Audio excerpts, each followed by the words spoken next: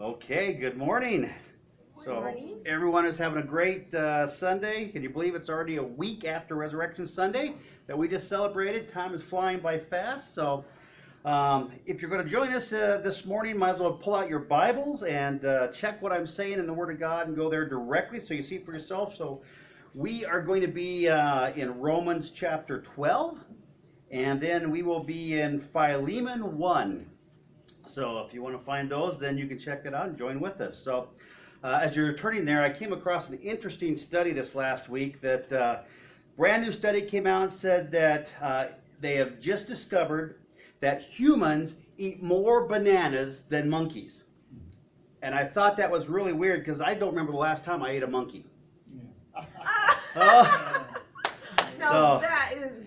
That's good, yeah. So we are talking about forgiveness and reconciliation today. So with the bad jokes, please forgive me, and we'll go from there. So I even got Keno to smile on that one, so I feel accomplished. On a different note, kind of more serious note, this one's really not a joke. So there's the story of a church couple that attended a marriage retreat over the weekend for their church, and when they came back from the marriage retreat, the pastor asked them to get up and share about their experience. And they got up and they both, the husband and wife, shared. It was a wonderful weekend. It was fantastic. But while they were speaking, the husband looked over and he says, the only negative in the whole weekend was they had some session on conflict resolution. And he's like, I don't know why in the world they had that, because we really didn't need that.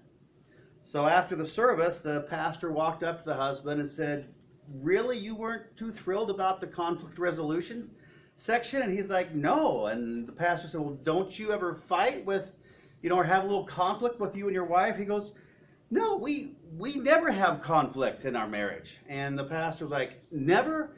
And the husband responded and said, we don't throw knives and bottles at each other like other people do. I think the guy was kind of missing the point on what conflict was, right? I mean, anyone who's been alive for more than a month knows that in life there is what? There is conflict. And if you've been with someone for any period of time, there's conflict. And sometimes, even when you just meet someone for the very first time, it takes 30 seconds, and there's conflict. That said, for Christians, conflict is not the main point that we want to be talking about. The issue we want to be talking about is what happens when there is conflict, and that is the fact that we need to have resolution, closure, and forgiveness. And I don't know about you guys, I love the issue of forgiveness, especially when I have messed up. How about you? I mean, you just want people to forgive you, and you pull your Bible out and says, here, the Bible says forgive me, you got to do this. The problem is when the tables are turned and I have to what? I have to forgive. Well, that's the point where I'm like, oh, but you don't know what they did and how bad it was and how long, and you don't have any clue and they don't deserve it.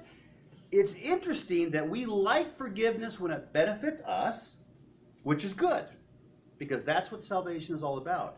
But in that, we, especially as Christians, different than the world, need to learn to share that forgiveness just as much as we want it for ourselves. And that's where the challenge gets tough. So I think it's interesting that, in the church, a good biblical church, they talk about forgiveness on a regular basis. And there's people, I'm sure, sitting in churches going, hey, I heard this sermon once before, I read it in the Bible, we should be done with it, right? Problem with it is, we have this ongoing issue with this thing called unforgiveness, right? I mean, we constantly need to forgive people, constantly, and so that's why we bring it up and talk about it. One, because of salvation. If you never repent before God and cry out to God and say, Lord, I have sinned against you, I need your forgiveness and your salvation, we never have salvation. But two, because in the spiritual battle, especially once you become a Christian, the spiritual battle begins, and there is conflict, and Satan brings that conflict into your life, and we find ourselves in positions where we constantly have to forgive. So that's where we're going, not only today, but guess what? For several weeks in a row. Isn't that exciting? So, we want to start off in Romans chapter 12 with verse 17 as it talks about forgiveness. And we read this in our scripture this morning. Verse 17, New American Standard says this, never, And those of you in here that are good Greek scholars, which the New Testament's written in Greek, right? What does that word never translate to from the Greek? What does it really mean? It means never. Never, ever, ever, ever. Never do what? Pay back evil for evil to anyone. Well, we don't have a problem with that, do we? Someone yells at you or says something to you, and what's your first inclination? Well, I'm going to say something back. Never pay back evil for evil to anyone, in or out of the church. Respect what is right in the sight of all men, and if possible, therefore the Bible infers that it is possible with the help of the Holy Spirit, if possible, so far as it depends upon all the other people in the world, right? No. Where does the responsibility lie? On you and me. If possible, so far as it depends upon you, do what? Be at peace with all men, and never take your own revenge, beloved. So in that little verse, as we start to dig into reconciliation and forgiveness, we see a couple things. One, we are never to pay back evil for evil. Someone says something to us, we are not to respond back in bitterness or anger or hatred. We are to be known rather by our love, right? The Bible says Christians will be known by their love for one another, and that includes forgiveness. In fact, the Bible goes on to tell us if we have enemies, which I don't know how many of you have enemies, it says to do what to them? To bless them, to care for their needs, to be different than the world that we see. Because the world just says, just obliterate them, destroy them, hurt them, wound them, whatever. And Jesus says, no, I came to die for them also and bring them salvation. So if you are mine, show that love by blessing them. Second thing is, we're to be respectful to all, right? You ever come across someone that's disrespectful? And you're just like, oh my gosh, what is wrong with that person? Well, God reminds us through Paul in Romans again that we are to be respectful to all people. Third, it's up to who to bring forth the reconciliation and the peace. Who is it up to? Us. If possible, as far as it depends upon you. In that, as we dive into forgiveness, I've seen and talked to people over the years, and I'm sure I've done this myself too. I'm like, when they do this, then maybe I'll consider forgiving them. When they come and apologize to me, then I'll forgive them. When they make it up or they pay back what they owe, then I'll forgive them. And sometimes we say, oh, I'll never forgive them. But we tend to place ownership on the forgiveness process on the other person, don't we? All the time. In the Bible, God speaks to us in the Bible and changes that paradigm. He says, I will deal with them. What I want you to do as a Christian, as a follower of Jesus, being Christ-like, you are the one to extend the hand of reconciliation. And it's implied that irrelevant of what they do or not, we are to extend that hand of reconciliation so that the relationship hopefully will not end. Sometimes it does end, but we are to reach that out to them, irrelevant of how they respond or how they react. Okay? This means you and I as Christians have to forgive. Now, I've talked to churchgoers who say and proclaim very boldly and very proudly in their pride and arrogance that they will never forgive these other people because they don't deserve it and blah, blah, blah, blah, blah. Well, here's the issue with those Christians. I don't think they're very mature Christians, if they are Christians. Because if you and I realized the impact of our sin and how audacious it is to a holy God, and yet He forgives us, and the Bible says He saved us while we were yet enemies of God. Those people who proclaim they just cannot forgive other people have no idea how much their personal sin has wounded the heart of God. That's the whole issue. Because I believe if they truly knew the love of God, and they truly knew of grace and reconciliation and forgiveness that God gives us in salvation, forgiveness would not be such a big deal. But when they hold on to that unforgiveness and harbor that and feed that, They swell up with that pride, and it's like they hold something over the other person, right? Well, I won't forgive them, so they're going to suffer. Well, the reality of that is, who really suffers in that equation? It's typically not the other person. Do you know why? They don't care. The person that holds the grudge, bears that pain, feeds that anger and frustration, and tries to be in control is the one that suffers. And again, I don't think they understand how they have hurt the heart of God with their own lives. And so we are called to forgive not only others, but also ourselves, aren't we? You ever find those times where Satan plays that reel back in your mind of things that you've done, and you're like, oh, I'm just such a horrible person? God says, I have forgiven that. You need to let that go. Because if God forgives it, we are to forgive. And it comes down to this. Matthew 6:15, Jesus himself states this about forgiveness. He says, but if you do not forgive others, then your Father in heaven will not forgive you. So especially for those people in churches or claiming they're Christians and saying, well, I'm not going to forgive them. Well, guess what you've just incurred upon yourself? If you will not extend forgiveness to others, God says, hey, well, you can't forgive them, then I guess I'm not going to be able to forgive you. You see, God is not the meanie bad person here. It's us trying to be better than God and going against God's word. Now, all that said, before we dig into Philemon, I want to share this. Forgiveness does not exclude or excuse accountability and responsibility. I remember years ago reading a story about a gal that went to prison for whatever crime she had done, and she was actually sentenced to the death penalty. And the day before she was going to the death penalty, she told the guard, she goes, I have just read the Bible and I've come to salvation in Jesus. He is forgiving me. You have to forgive me also. Well, guess what? She still went to the next day. She still went and had the death penalty applied upon her. Forgiveness does not release us of responsibility and accountability. If you steal someone, the store owner may forgive you, but you still have to pay for that crime. If you kill someone, that family may forgive you, but you still have to pay for that crime. Forgiveness is not a free-for-all to say, well, if I forgive you, then you're scot-free. There's no responsibility that you have to deal with. There still is responsibility. The only thing is, you know that God has forgiven you and you have a free heart. So, on to Philemon. Isn't this fun so far? Woohoo! Philemon. We're going to read verses 1 to 3, and that's as far as we're getting today.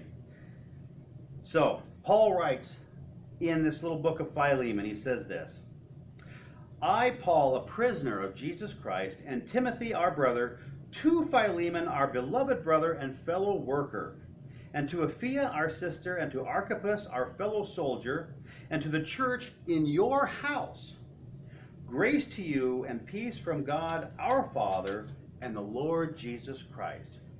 So first, a little background if you're taking notes.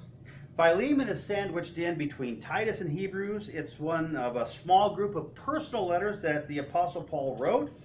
Philemon, if you're struggling reading your Bible, is a great chapter, a great book of the Bible to read. You know why? It's short. It's one chapter long.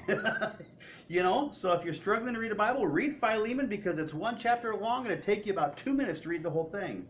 It's grouped together with these letters from Paul, the Apostle Paul, 1st and 2nd Timothy, Titus, and Philemon, of course.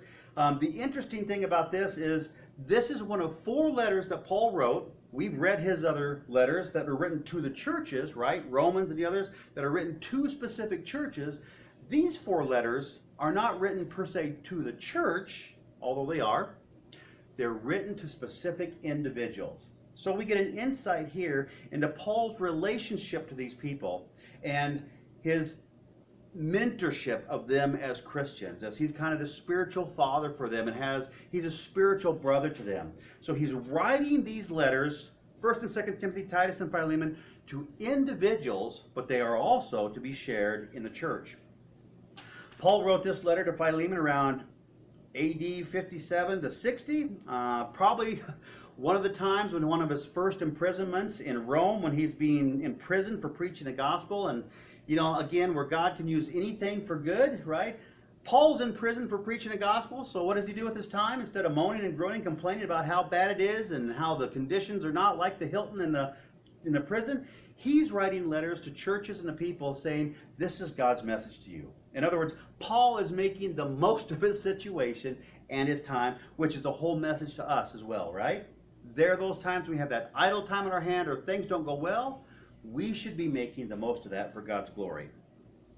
So this letter is written to Philemon by Paul. Paul is also with Timothy at the time. And we know that Philemon must have been a very wealthy and influential person in Colossae and Asia Minor, because it talks about the church in his house. Well, the only people that could have a church in their house, a gathered of people, were the wealthy people, because they had large enough rooms to have people in. So Paul's writing to him, and he writes this letter specifically to Philemon. And as we'll see, he also writes it to be shared in the church. He's writing about a runaway slave by the name of Onesimus, who had apparently stolen something valuable from his master, either money or objects. He ran away, runs off to Rome to kind of blend in with the crowd where he can't get caught. And in that process of this slave lying, stealing, cheating, running away, leaving and abandoning his post with his master, he comes to salvation somewhere with Paul, and he and Paul begin to work together, and he becomes very impactful into Paul's life. So Paul writes this letter to Philemon, the master, the slave owner, to do the godly thing as a Christian. And he says, I want you to forgive Onesimus. And to go a step further, as we'll read in the letter in the next couple of weeks, he says, I don't want you just to forgive him. I now want you to welcome him back into your home after he's stolen from you, after he's ran away, after he's wronged you, and realize that he's come back now as a changed man. And I want you to forgive him, and then I want you to welcome him back into your home as a fellow Christian. Right? No longer as a slave, but now as a spiritual brother. Well, that raises forgiveness to a whole nother level, right? I mean, you think about someone that's wronged you, and God says, I want you to forgive him. You're like, all right, well, I'll forgive him, whatever. But then God says, oh, I want you to be in a Bible study with them and let them stay at your house. Wait a minute, Lord. I mean, I'll forgive them, but I mean, to build this relationship with them, now you're going a little far. And God's like, exactly right. That's what I want you to do. You see, Philemon had a legal right to punish Onesimus, to have him tortured to pay for his crimes, or perhaps, depending on how much he stole, to even have him killed. Because in this time, slavery was common. Onesimus was a possession, not considered a person, until he's sent back to Paul. And as a possession, a piece of property, Philemon had the legal right to impose judgment upon him. But here's the kicker, and here's the play for all of us. He had a legal right to do this, but by God's command through Paul, he did not have a spiritual right to do this. God calls us to obey the laws of our land, right? Unless they what? They go against his laws. And here God says, Philemon, you have a legal standing here that you can punish the slave, because yes, he has wronged you, and by the letter of the law, you can hold him accountable. But then Paul switches and says, on a spiritual side, you've had a spiritual debt that was forgiven, and you need to extend that same grace and mercy to this man as well.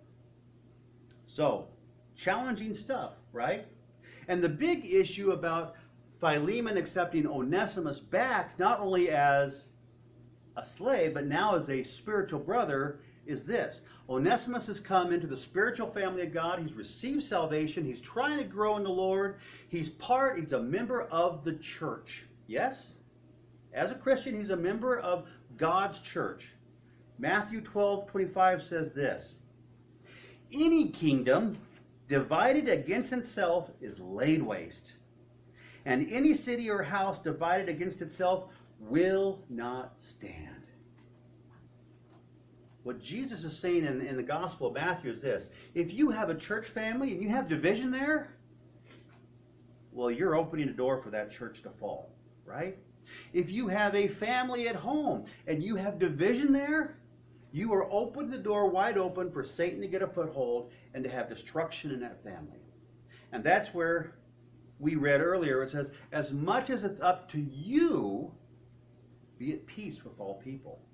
We are constantly to be seeking and desiring reconciliation and forgiveness and peace in our homes, in our workplace, and in our church, so that we would not give Satan a foothold or be divided and fall. You see, that's how Satan gets into churches. He gets them into where there's bitterness against each other and unforgiveness and pride and arrogance, and those little things begin to add up, right? It's kind of that imagery of yeast and dough, right? If you're a baker, and if you're not, you can go on YouTube and kind of look this up and kind of check it out to know how to grow. How much yeast do you have to put into dough to impact it? Just a tiny little bit. You know, it comes in those cool little packets, the little circle, they make it for you now. You just put a couple of those in there, you put it in that dough, you walk away, and you leave it for a while, and what happens to that dough over time from that one little tiny grain of yeast in there? That yeast infiltrates the entire ball of dough, right? It all started with one little tiny droplet of yeast. One little tidbit of gossip, one little tidbit of unforgiveness, one little tidbit of resentment that was held on to eventually will spread like wildfire and be an epidemic in whatever setting that is. That's why forgiveness in God's house is such a huge issue. So Onesimus leaves. He leaves a thief, a liar, an enemy, and a betrayer.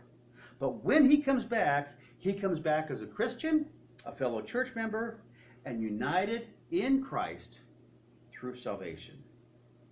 That's a good start to set on. Now about Paul.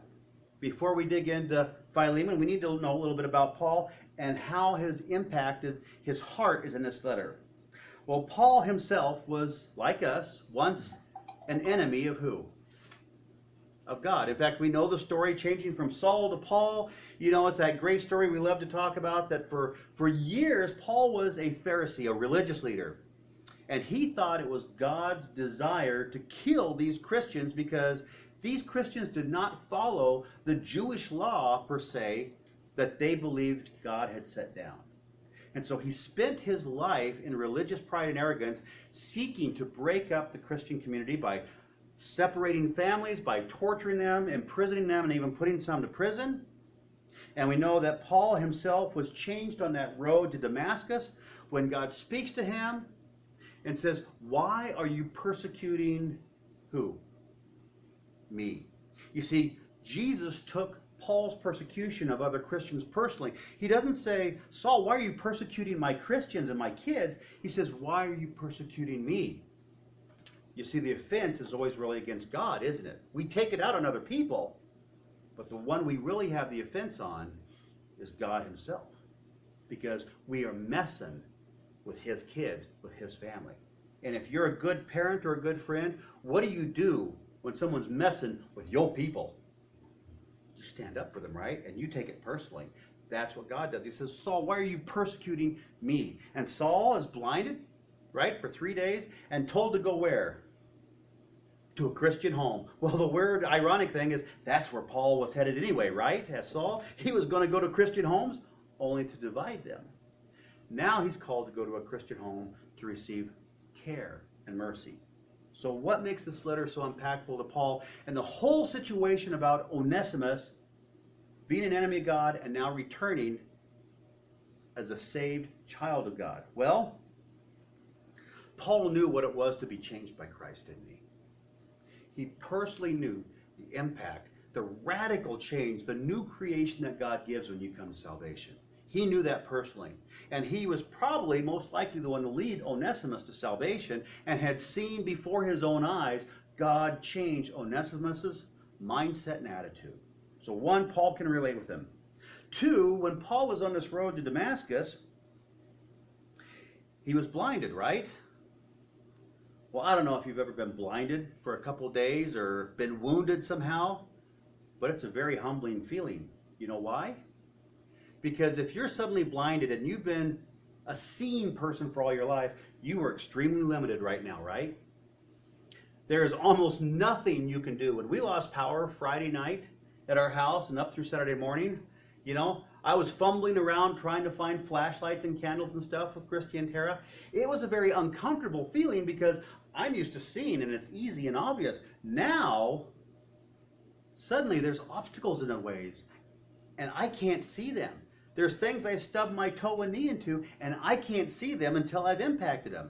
Being blinded is a very humbling thing because you are out of your element. You're out of your control. And for Paul, this was a big issue because he now needed help to get to where he was going. Not only that, when he's in town, when he's brought to this house with these other Christians to be cared for, he can't run away if they come after him, right? Which, why would they come after him? Well, he's been destroying Christians all this point up to now, right? He can't run away, and not only can he not run away, if someone takes a swing at him, in good Christian love, he can't defend himself because he doesn't see it coming. He doesn't see it coming. He is totally, completely at the mercy of where God sends him and the people that he meets there. Now catch this whole picture. Paul has been persecuting Christians. And God says, dude, I'm going to blind you for a couple days. I'm going to make you helpless. And now I want you to go to those Christian homes that you've been destroying and killing and dividing. And you are going to be at their mercy. You put yourself in Paul's place all of a sudden. Are you excited about this? Here's the kicker. What don't these other Christians know at this point in time? What do they not know? That Paul's changed. All they know is what? This is the guy that tortures Christians. This is the guy that hunts us down, that separates our families, that throws us into prison, that tortures us. This is the guy that we don't want to be around because he's going to hurt us. Paul knows that they don't know that. And that's where God sends him. How awkward that had to be when they brought Paul to this house and he's knocking on the door and he's like, hi, I'm here. Good to meet you. Right? Because Paul knew from his own heart before he was changed, if he was those people, what would he do before he was Paul? He'd be like, hey, honey, where's the bat? He's right here and he can't see me. I'm taking him out, right?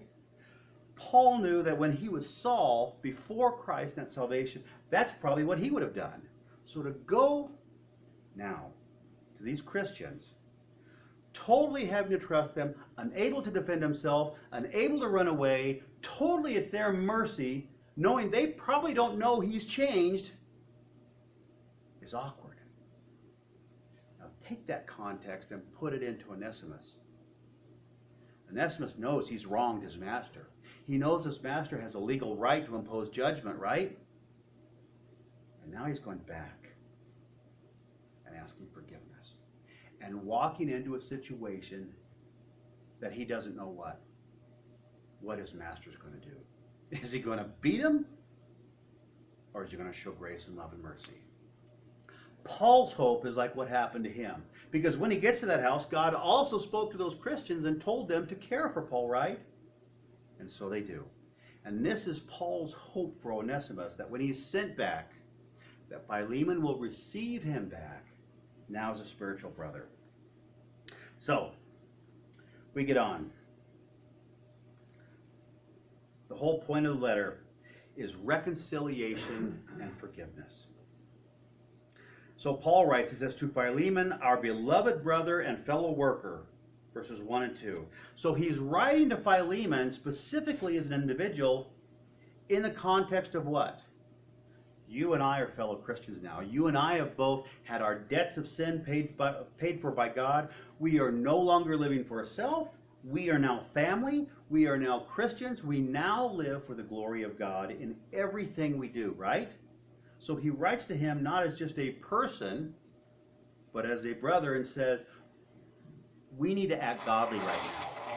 Okay? But then he goes on, he says, and to Apphia, our sister, and to Archippus, our fellow soldier, to the church in your house. So here's where it gets kind of interesting. The letter is to Philemon. Apphia was probably his wife.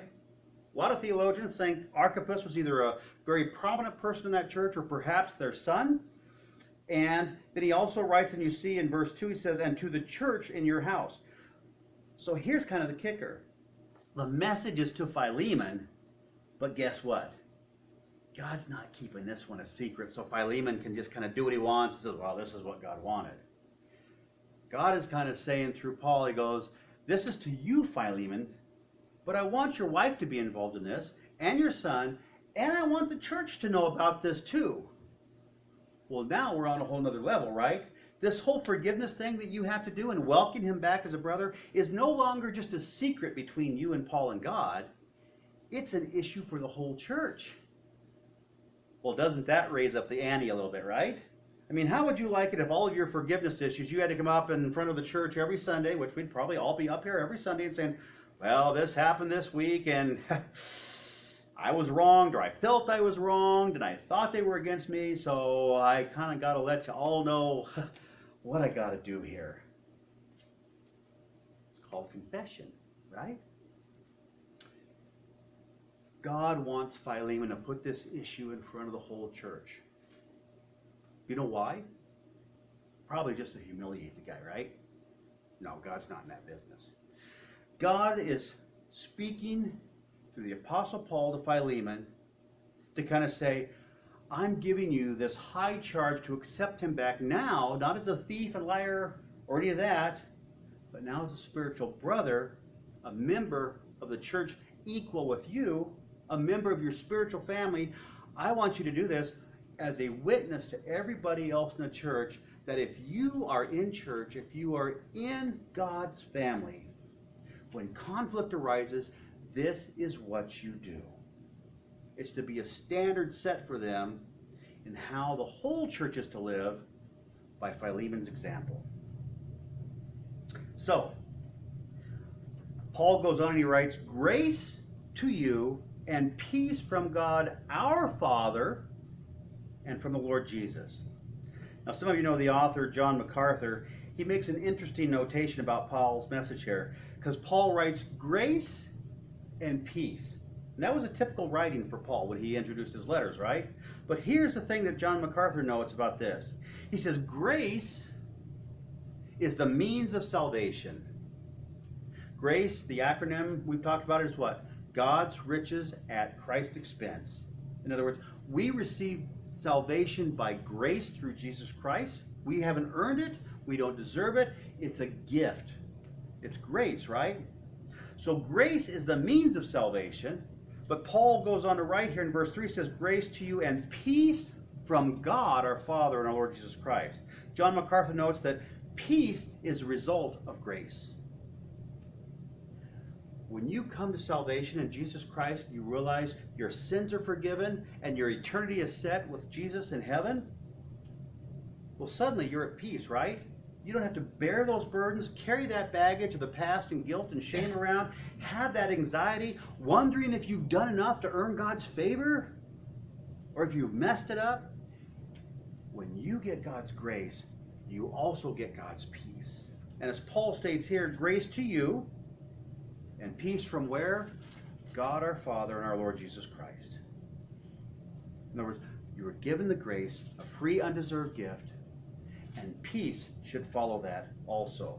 You see, grace and peace are like two conjoined twins that can't be separated. They go together all the time.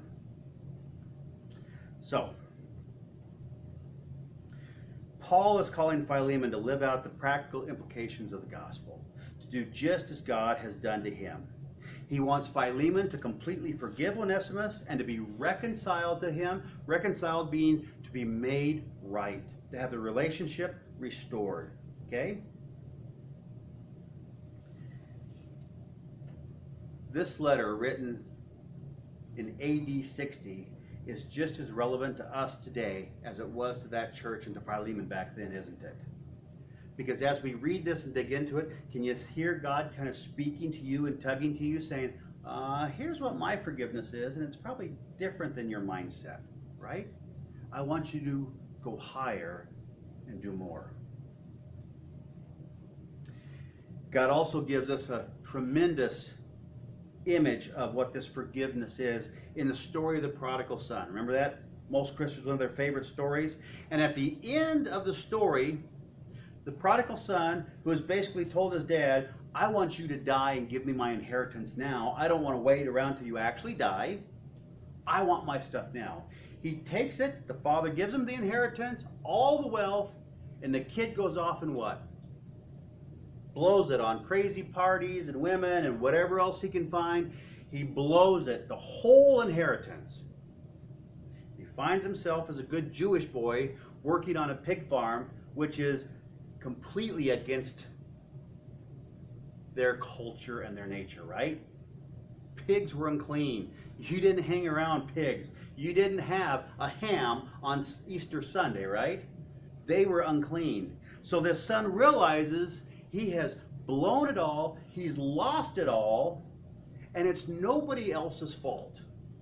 He's completely responsible for blowing his entire inheritance. And he realizes that his dad's servants are living better than him.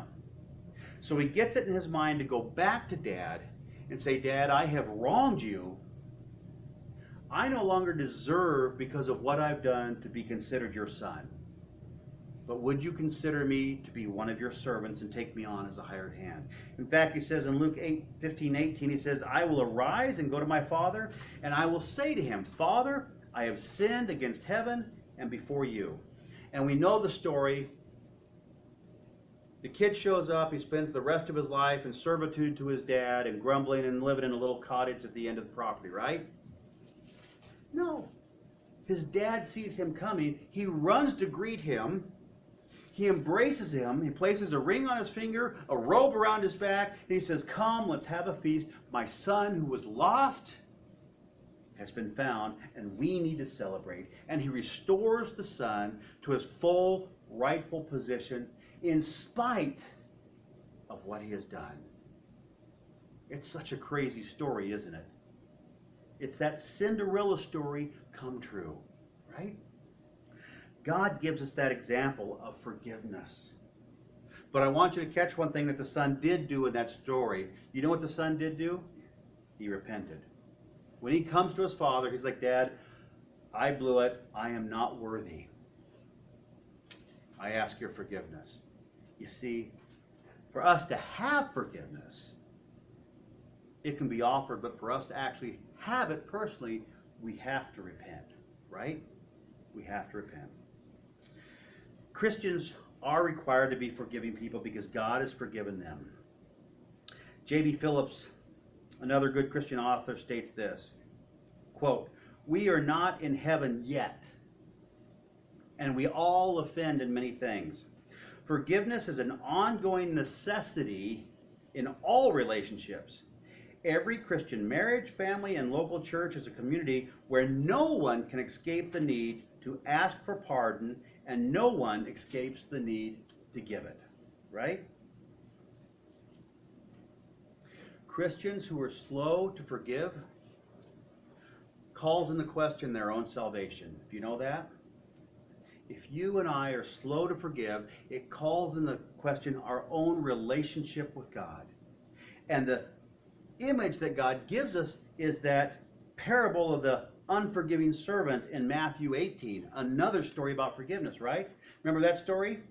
The owner is leaving out of town, so he takes 3 of his servants and he gives them portions of money, or no, wait, that's the wrong one.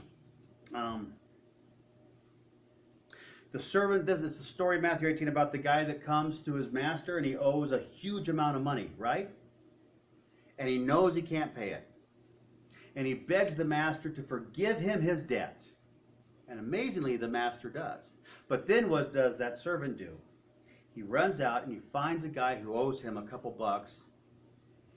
And instead of forgiving him, he has him tossed into jail to pay for his debt. The other servants see this and they go back to the master and they're going, do you know what just went down? You forgave that guy like $1 million. Just wrote it off. He just threw a guy in jail for 25 bucks. Jesus talks about this issue of forgiveness for us to give forgiveness. In other words, he gives us the picture. He says, you know what? Your debt of sin was huge. Or in our ex-president, huge, right? He says, your debt was huge, massive. Your debt of sin was immense. And I forgave every single bit of it. So now for you to forgive someone of their offenses, what is that? Here's their offenses. Here's your offenses. That's the perspective that God puts it into. That's why it's such a big deal.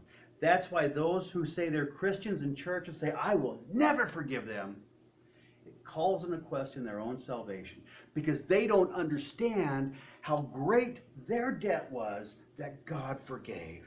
And they're holding something against somebody else that God says in comparison is nothing. Once again, it's the imagery of having a log in your own eye, but pointing out the speck in somebody else's eye, right? That's the picture. That's the picture. Not understanding how much God has blessed and given you and I grace and forgiven us. So what does unforgiveness do? It causes huge damage, right? Huge damage. A refusal to forgive is a barrier to reconciliation. And one author put it this way: pardon withheld keeps pain alive. Pardon withheld keeps pain alive. Have you ever had an anger issue against someone, and instead of doing the right thing and just forgiving it, you kind of nurse that anger and you relive it and you keep it going and you feed it and you think and dwell upon it often? And it just reinforces how bad that person is and how they've wronged you, right? Anybody know what I'm talking about besides me? Am I the only one? I guess so. That's a good thing, right? But when we nurse that pain, what it does is it creates that barrier between us and them, doesn't it? When we feed that wound, that hurt in our mind and go over it over and over again, it makes it bigger and bigger and bigger. And what that makes it is harder and harder and harder to have reconciliation. Second thing is unforgiveness stifles God's grace. Hebrews chapter 12 verses 15, if you want to turn there, Hebrews 12 and Ephesians 4. Hebrews 12:15 says this: see to it that no one fails to obtain the grace of God, that no root of bitterness springs up and causes trouble, and by it may become defiled. In other words, the author of Hebrews is saying, don't let that stuff stay in your life. When it shows up, get rid of it, right? Get rid of that when it shows up and do it immediately so that it doesn't grow. Ephesians 4 verses 26 to 27 go on to make it much more poignant. Ephesians 4 verses 26 to 27 says this: be angry and do not sin. In other words, he's like, I know you're going to get angry. Things are going to happen. You're going to blow your fuse. You're going to get angry. But in doing that, don't let anger be in control so that you sin. And then it goes on to say, do not let the sun go down on your anger. Why? And give no opportunity to the devil. Do you know that when we start nursing that unforgiveness, it's like just taking your arm and looking to Satan and saying, here I go, grab a hold of this. Get a good grip on my arm there, dude. Just hang on to that, Lucifer, and hold it so you can just drag me where you want me to go, right? Because I am not forgiving. Just, Lucifer, take my arm and just whip me all over the place. Yeah, I'm God's kid, but here, you be in charge and have control of me now. We don't forgive. It's giving that devil the opportunity to replay that image in our mind again and again and again. And when you look at it from a spiritual point of view, it's exactly what the devil wants you to do. How many times after becoming a Christian does the devil remind you in your mind of how bad you did and what things you did and how horrible and for how long? And that movie he plays in your mind going, look at this. How can you call yourself a Christian or consider yourself saved? Look at all the crud you've done. Really? that's where we as Christians can come back and say, yeah, dude, really? And you know what's even better than that? God, I have life abundant in Jesus Christ, and that is all in the past. It is over. And when Jesus said it is finished, it is complete and finished, I don't need to carry that stuff around anymore. Get out of my life.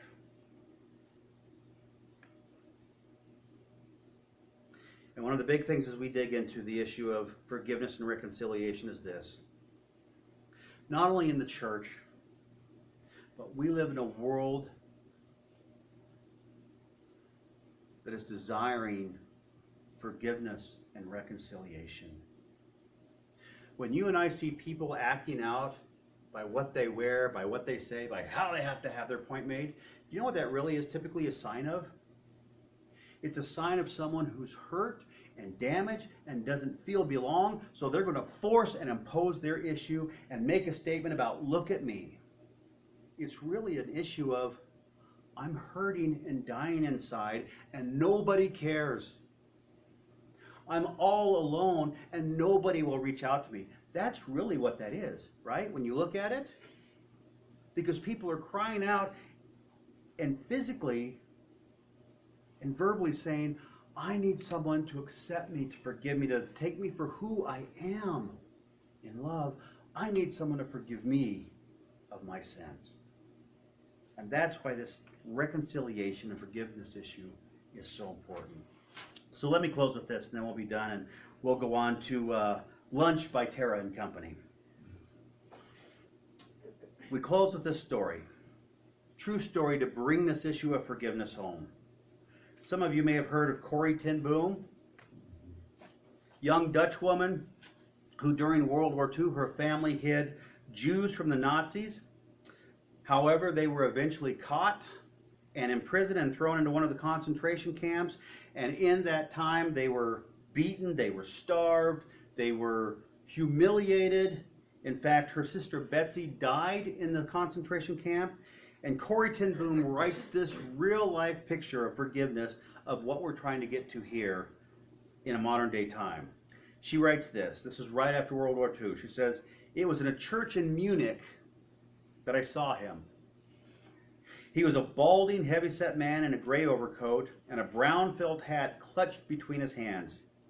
She said people were filling the room out of the basement room where I had just spoken, moving along the rows of wooden chairs to get to the door at the end of the room to go home.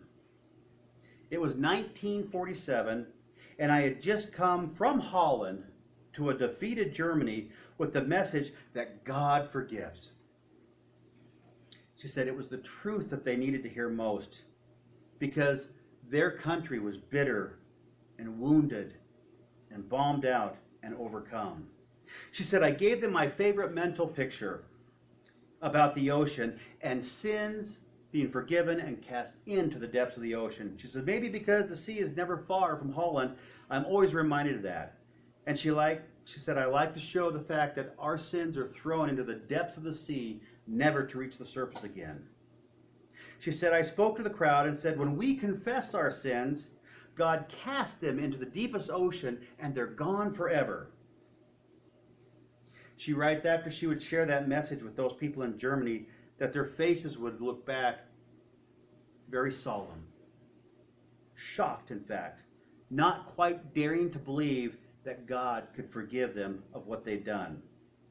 She said there were never questions after a talk I gave in Germany in 1947. People would stand up in silence at the end of my talk. They would grab their belongings and they would leave the room stunned in silence by God's message. And she said that one time in Munich, that's when I saw him. She said instead of going to the back door, he was working his way toward me, which was really odd. She said one moment I saw the overcoat and the hat, and the next my eyes laid hold of a blue uniform and a visored cap with a skull and crossbones on it. She goes, my whole past came back to me in a rush.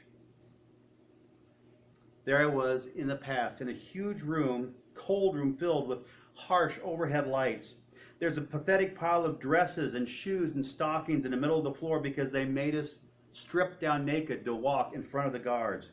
She goes, I could see my sister Betsy's frail body in front of me, so starved that the bones of her ribs stuck out through her skin. She said, all I could think of was, Betsy, how thin you are. What have they done to you? Said Betsy and I had been arrested for concealing Jews in our home during the Nazi occupation of Holland. And this man, this specific man, had been a guard at Ravensbrück concentration camp where we were sent, and this man was the one that did horrible things to us. She said, there he was right now in front of me, and suddenly he thrust out his hand to me, and he said, a fine message, Fraulein, how good it is to know all that you say, that all of our sins are at the bottom of the sea. She said, here I was, who had spoken so glibly and happily just a second ago about the great forgiveness of God. She goes, now I fumbled around with my hand in my coat, looking for my pocketbook so that I wouldn't have to shake his hand that he extended. Then the thought came to her, well, wait a minute. How could he remember me specifically amongst all the thousands of women at that concentration camp? She said, I doubted that he could remember me, but I remembered him. The leather crop that swung from his belt that he would hit us with. She goes, this is the first time since my release from that concentration camp that I ever had to face any one of my captors. And she said, my blood froze. The man looked at her, and in a strong German accent, he said, you mentioned Ravensbrück in your talk. I was a guard there. She looked at him and said, no, in her mind, he can't remember me. And the man continued. He says, but since that time, I have become a Christian. I have given my life to God. And I know that God has forgiven me for the cruel things that I did there as a guard. But then he went on. He said, Fraulein, I would like to hear forgiveness from your lips as well. Again, the hand came out. And he said, will you ever forgive me for what I've done? She said, there I stood, a woman whose sins had to be forgiven every single day. Betsy had died in that concentration camp under his beatings and cruelty. A slow, starving, terrible death. She said it really couldn't have been but a few seconds that we stood there, but she goes, to me it seemed like hours as the thoughts raced through my mind. Then the thought came to her in her head. I had to reach out and grab his hand because that is what God would have me do. She said the message that God forgives has prior conditions. That we forgive those who have injured us. She said the words came back to me from Jesus that said, if you do not forgive men their trespasses or sins, neither will the Father forgive your trespasses and sins. She said in her mind she knew it was not only a command of God, but now it had to be a daily experience. She also thought in her mind, she says, since the end of the war I had had a home in Holland for victims of Nazi cruelty. Those who, like my sister and I, had struggled in the concentration camps, we brought in to counsel and to care for, to try and return them back to society. She said, before I could take my hand out of my pocket, she said, I remembered all those people that were in our home that had struggled under Nazi cruelty. She said, I remembered that those who were able to forgive were somehow, in spite of all their physical and emotional scars, those who were able to forgive were able to go back and function in society. But she said those that could not forgive their tormentors, that nursed their bitterness and their wounds, basically remained invalids and were non-functional in society. She said it was as simple and as horrible as that. She said, I stood there in the coldness, clutching my heart, realizing that forgiveness is not an emotion or a feeling. Forgiveness is an act of the will. And that the will can function regardless of feeling or the temperature of the heart. She said, I simply prayed, Jesus, help me. I can lift my hand, Lord, I can do that much, but you need to supply the rest. She said, and so woodenly, mechanically, I thrust my hand into the one outstretched in front of me, and as I did, an incredible thing took place. The blood began to flow back in my shoulder, and the coldness went away. It ran down my arm and into my back and into my legs. She said this healing warmth began to flood over my whole body, but only when I obeyed God and reached out and grabbed his hand. And she said, I forgive you, brother, with all my heart. She closes and says, for a long time, we grasped each other's hand. The former guard and the former prisoner. And she writes, I have never known God's love so intensely as I did in that moment. That's a story of forgiveness, isn't it? I doubt that any of us have suffered under cruelty in a concentration camp and by the hand of another had a family member slowly starving to die. But we have been wounded, haven't we? We have had others hurt us, betray us, and backstab us, make comments against us. And we have found ourselves in places where daily we need forgiveness, don't we? And so we must develop the practice that Paul calls Philemon to, and to that church. And like Corrie ten Boom, that not only are we to receive God's forgiveness daily, because we need it, but we are also to extend it daily to those who hurt us and wounded us. We are to let that transgression go in grace so that we too may receive the peace of God with a pure, undefiled heart, living in the image of Jesus Christ, who came to take away all the sins of the world, who came to rescue and save enemies of God, who came to bless the undeserving. We were once those people, and now that we have tasted the goodness of God, we too need to share that forgiveness and grace as well. Amen. Let's pray. Father, as we come with the impact of forgiveness, even as Christians who have been Christians and believers in your grace for years or decades, we are reminded of the importance of your grace and your love, of not only the huge amount that we have been forgiven, but also the way to forgiving others of their wounds against us. Lord, let us understand your grace and peace that we may extend it to others, that we may live with hearts that are free of burdens of anxiety, free of pride and arrogance, immaturity and unforgiveness, and we may be freed in you by living out daily, forgiving others their sins as they have wounded us, just as you forgive our sins as we have wounded you. And we pray, Lord, that in this, that lives would be changed, and above all, you would be glorified and lifted on high. In Jesus' name.